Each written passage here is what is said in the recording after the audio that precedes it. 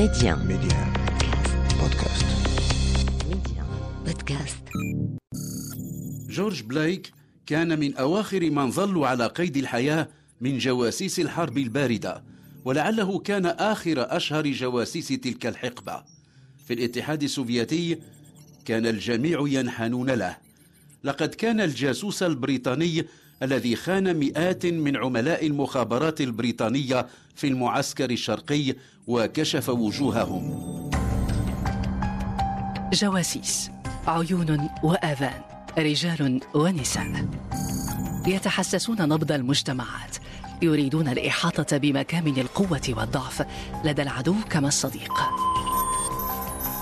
ممثلون بارعون، منهم من اختار سبيل الجاسوسية ومنهم من استقطبتهم قوى المعادية. وجوه من الظل، حكايات جواسيس يكتبها ويقدمها عبد الصادق بن عيسى على ميديا. جورج بلاك، خائن عملاء بريطانيا. في أوائل القرن الماضي في مدينة روتردام الهولندية استقر ألبرت بيهار، وكان من اليهود السفرديم من الأراضي التي كانت تابعة للإمبراطورية العثمانية، وكان من الذين حاربوا ضد الدولة العثمانية حليفة ألمانيا خلال الحرب العالمية الأولى، إذ انضم إلى القوات البريطانية.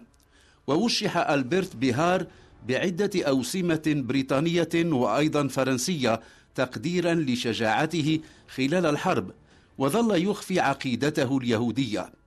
تزوج من هولندية بروتستانية وكان يملك مصنعا للنسيج. كان مواطنا بريطانيا، وكانت أسرته تعيش حياة رخاء واستقرار. في العام 22/900 في 11 من نوفمبر ولد لألبير بيهار ولد سماه جورج، تيمنا بالملك جورج الخامس عاهل بريطانيا، وتمت تنشئته على العقيدة الكالفينية، وهي مذهب مسيحي بروتستانتي أسسه المصلح الفرنسي جون كالفان في القرن ال16. لما توفي ألبرت بيهار في العام 36/900 كان ولده جورج في 13، ولأسباب غير معلومة أرسل الفتى إلى مصر عند أبناء عم له. هناك التحق بالمدرسة الإنجليزية في القاهرة. جذبته شخصية هنري كورييل ابن عمه الذي يكبره بنحو 10 أعوام، وقد اشتهر هنري بكونه مناضلا شيوعيا ومناهضا شرسا للقوى الاستعمارية، ولعل ذلك ما كلفه حياته، إذ اغتيل في باريس في العام 73/900.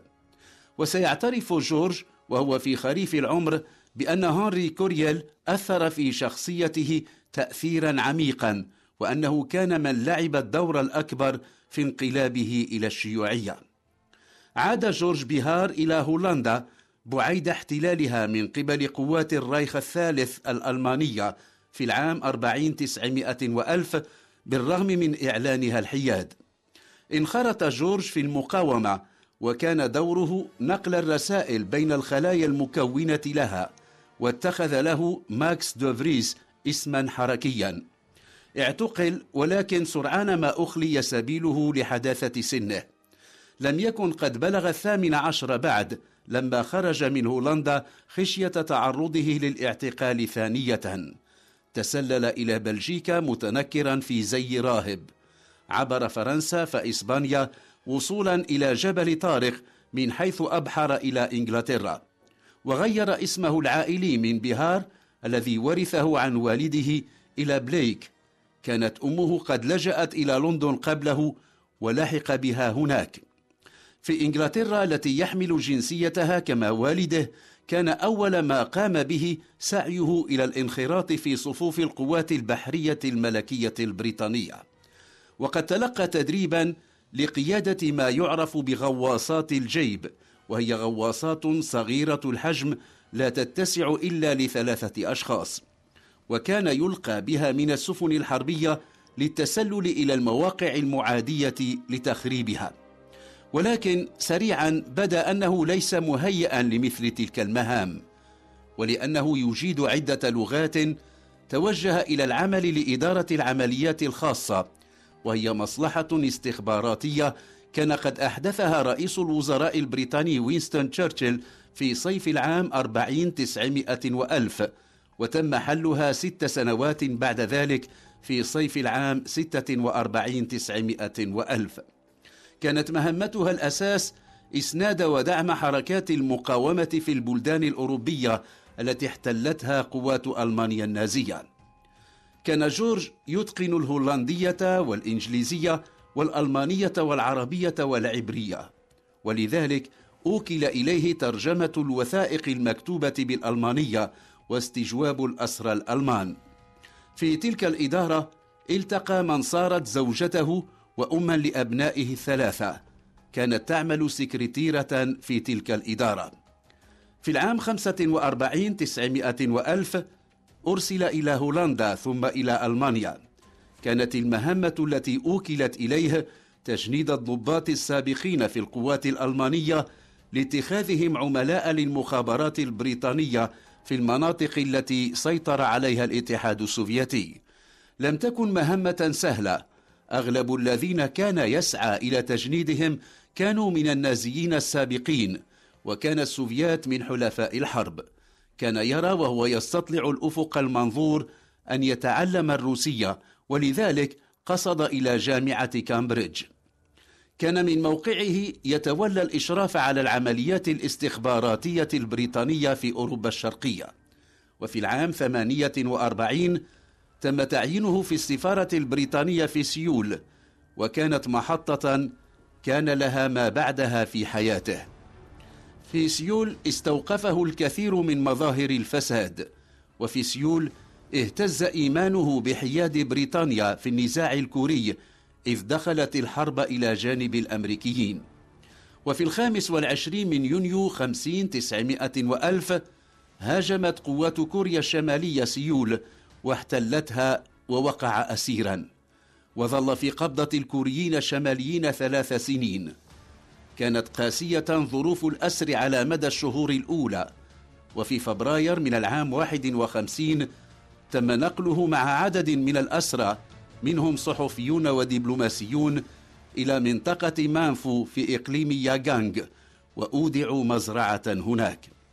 وكانت السفارة السوفياتية في بيونغ يانغ تتولى تزويد أولئك الأسرى المميزين بالكتب، ومنها مصنف لينين الدولة والثورة وكتاب رأس المال لكارل ماركس. كان في تلك الكتب ما هيأه لتغيير في الأفكار صار يلح عليه أكثر بفعل الغارات الجوية الأمريكية العنيفة التي كانت تستهدف القرى في كوريا الشمالية. كان ينظر إلى تلك الغارات المدمرة نظرته للغارات الجوية الألمانية على روتردام خلال الحرب العالمية الثانية. في خريف العام 51 كان يانعا، طلب اللقاء بالرسميين السوفيات ممن يعملون إلى جانب القوات الكورية الشمالية. بعد تحريره إثر نهاية الحرب الكورية عاد إلى العمل في المخابرات البريطانية، وتم إرساله في مهمة إلى برلين. كان يزود العملاء السوفيات بمعلومات غاية في السرية تتعلق بعمل جهاز الاستخبارات البريطانية MI6. ومن أخطر تلك المعلومات كشفه هوية العديد من عملاء هذا الجهاز في المعسكر الشرقي، وعن وجود نفق سري يربط شطري برلين الغربي والشرقي. كان الأمريكيون والبريطانيون يستعملون ذاك النفق في التنصت على المكالمات الهاتفية التي تتم بين برلين الشرقية وموسكو. كان جورج بلاك عميلا للسوفيات كامنا في قلب المخابرات البريطانية، ومثله كان ميشيل غولينفيسكي العميل البولندي الذي كان أيضا في مثل عمره عميلا للمخابرات المركزية الأمريكية CIA. وكان غوليفسكي هذا من كشف للأمريكيين ازدواجية جورج بلاك وعمالته للسوفيات. في العام 59 عند نزوله من الطائرة في لندن اعتقل جورج بلاك، وكان عائدا من مهمة في بيروت إلى حيث تم نقله من برلين. في العام 61 900 وألف بعد محاكمة جرت في جلسات مغلقة صدر بحقه حكم بالسجن 42 عاما، وهي العقوبة القصوى وقتها دون السجن المؤبد. لقد أدين بتهمة الخيانة. خلال الاستماع إليه اعترف جورج بلاك بأنه خان العملاء البريطانيين في ألمانيا الشرقية الذين كان عددهم يتراوح بين 500 و 600 عميل. كشف عنهم الغطاء وأراهم للسوفيات. قال للمحققين إنه طلب من السوفيات ألا يتم إعدام الجواسيس الذين كشفهم، ولكن ذلك لم يغير شيئا من إدانته بالخيانة. أمضى بلاك 5 سنوات وراء القضبان، ففي العام 66 900 وألف تمكن من الهروب من سجن وورموود سكرابس الواقع غربي لندن. كان في 44. ساعده على الهرب معتقلون ممن سجنوا لمعارضتهم البرنامج النووي العسكري البريطاني. كانوا 3، وتم التخطيط بعناية لعملية الهروب، وفي تفاصيلها توفير منزل آمن لجورج آوى إليه قبل أن يواصل هربه. عندما قفز من أعلى جدار السجن أصيب بكسر في رسغه. بعد التواري أياما والتنقل عبر عدة مساكن كان أصدقاء له يوفرونها، تم تدبير إبحاره عبر المانش. كانت نقطة الجمارك أكثر ما يخشاه جورج بلاك وأصدقاؤه الذين كانوا يرافقونه في رحلة هروبه الكبير. أخفي في عربة لنقل البضائع وتم تمريره إلى الباخرة التي أقلته إلى البر الأوروبي. سافر بلاك مع مرافقيه عبر بلدان أوروبا الشمالية وعبروا ألمانيا وصولا إلى معبر مارينبور، وكان المعبر الحدودي الأكبر والأهم على ما كان معروفا بالحدود الألمانية الداخلية، وهي الحدود التي كانت تفصل بين ألمانيا الشرقية التي كانت تدور في فلك الإتحاد السوفياتي وألمانيا الغربية. تمكن من اجتياز الحدود دون أن يفتضح أمره. كان هناك وراء الحدود من ينتظره، وكذلك أكمل رحلة هروبه إلى وجهتها الأخيرة موسكو. كان جورج بلاك جاسوسا استثنائيا، وكان الأطول عمرا بين من يصنفون في بريطانيا من الجيل سيء الذكر والسمعة، وكان أكثر من ألحق الضرر ببريطانيا ووجه ضربات موجعة لأجهزتها الاستخباراتية التي كان من أفرادها. لما وصل إلى موسكو هاربا من السجن البريطاني استقبل بحفاوة قل نظيرها. كان في زمن الاتحاد السوفياتي بطلا من الهامات العالية، وقلد العديد من الأوسمة، ومنح شقة فخمة في قلب العاصمة السوفياتية ورتبة عقيد في المخابرات.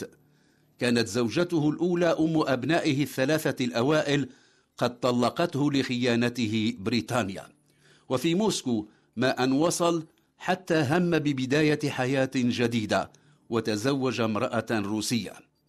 قام جون بلاك بكل ما قام به من خيانة لقناعاته الشيوعية، تلك التي تشربها في القاهرة من ابن عمه هنري كوريال، قناعات ظل يعلن وفاءه لها حتى النهاية.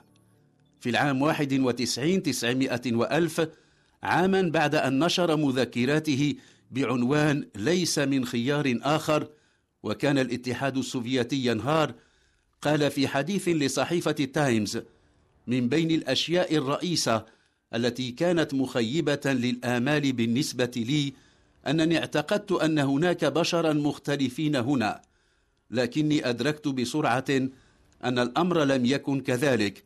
لقد كانوا مجرد أناس عاديين مثل أي شخص آخر تملأهم مشاعر الجشع التي تحكم حياة معظم الناس أيضا.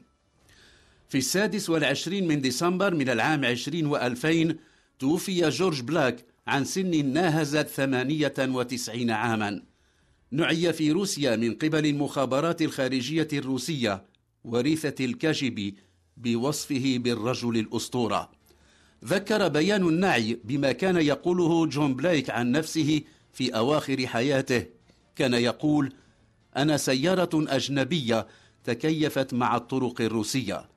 الآن أكملت هذه السيارة الأجنبية ما يقرب من قرن من الزمن. وجوه من الظل، حكايات جواسيس، يكتبها ويقدمها عبد الصادق بن عيسى على ميديا.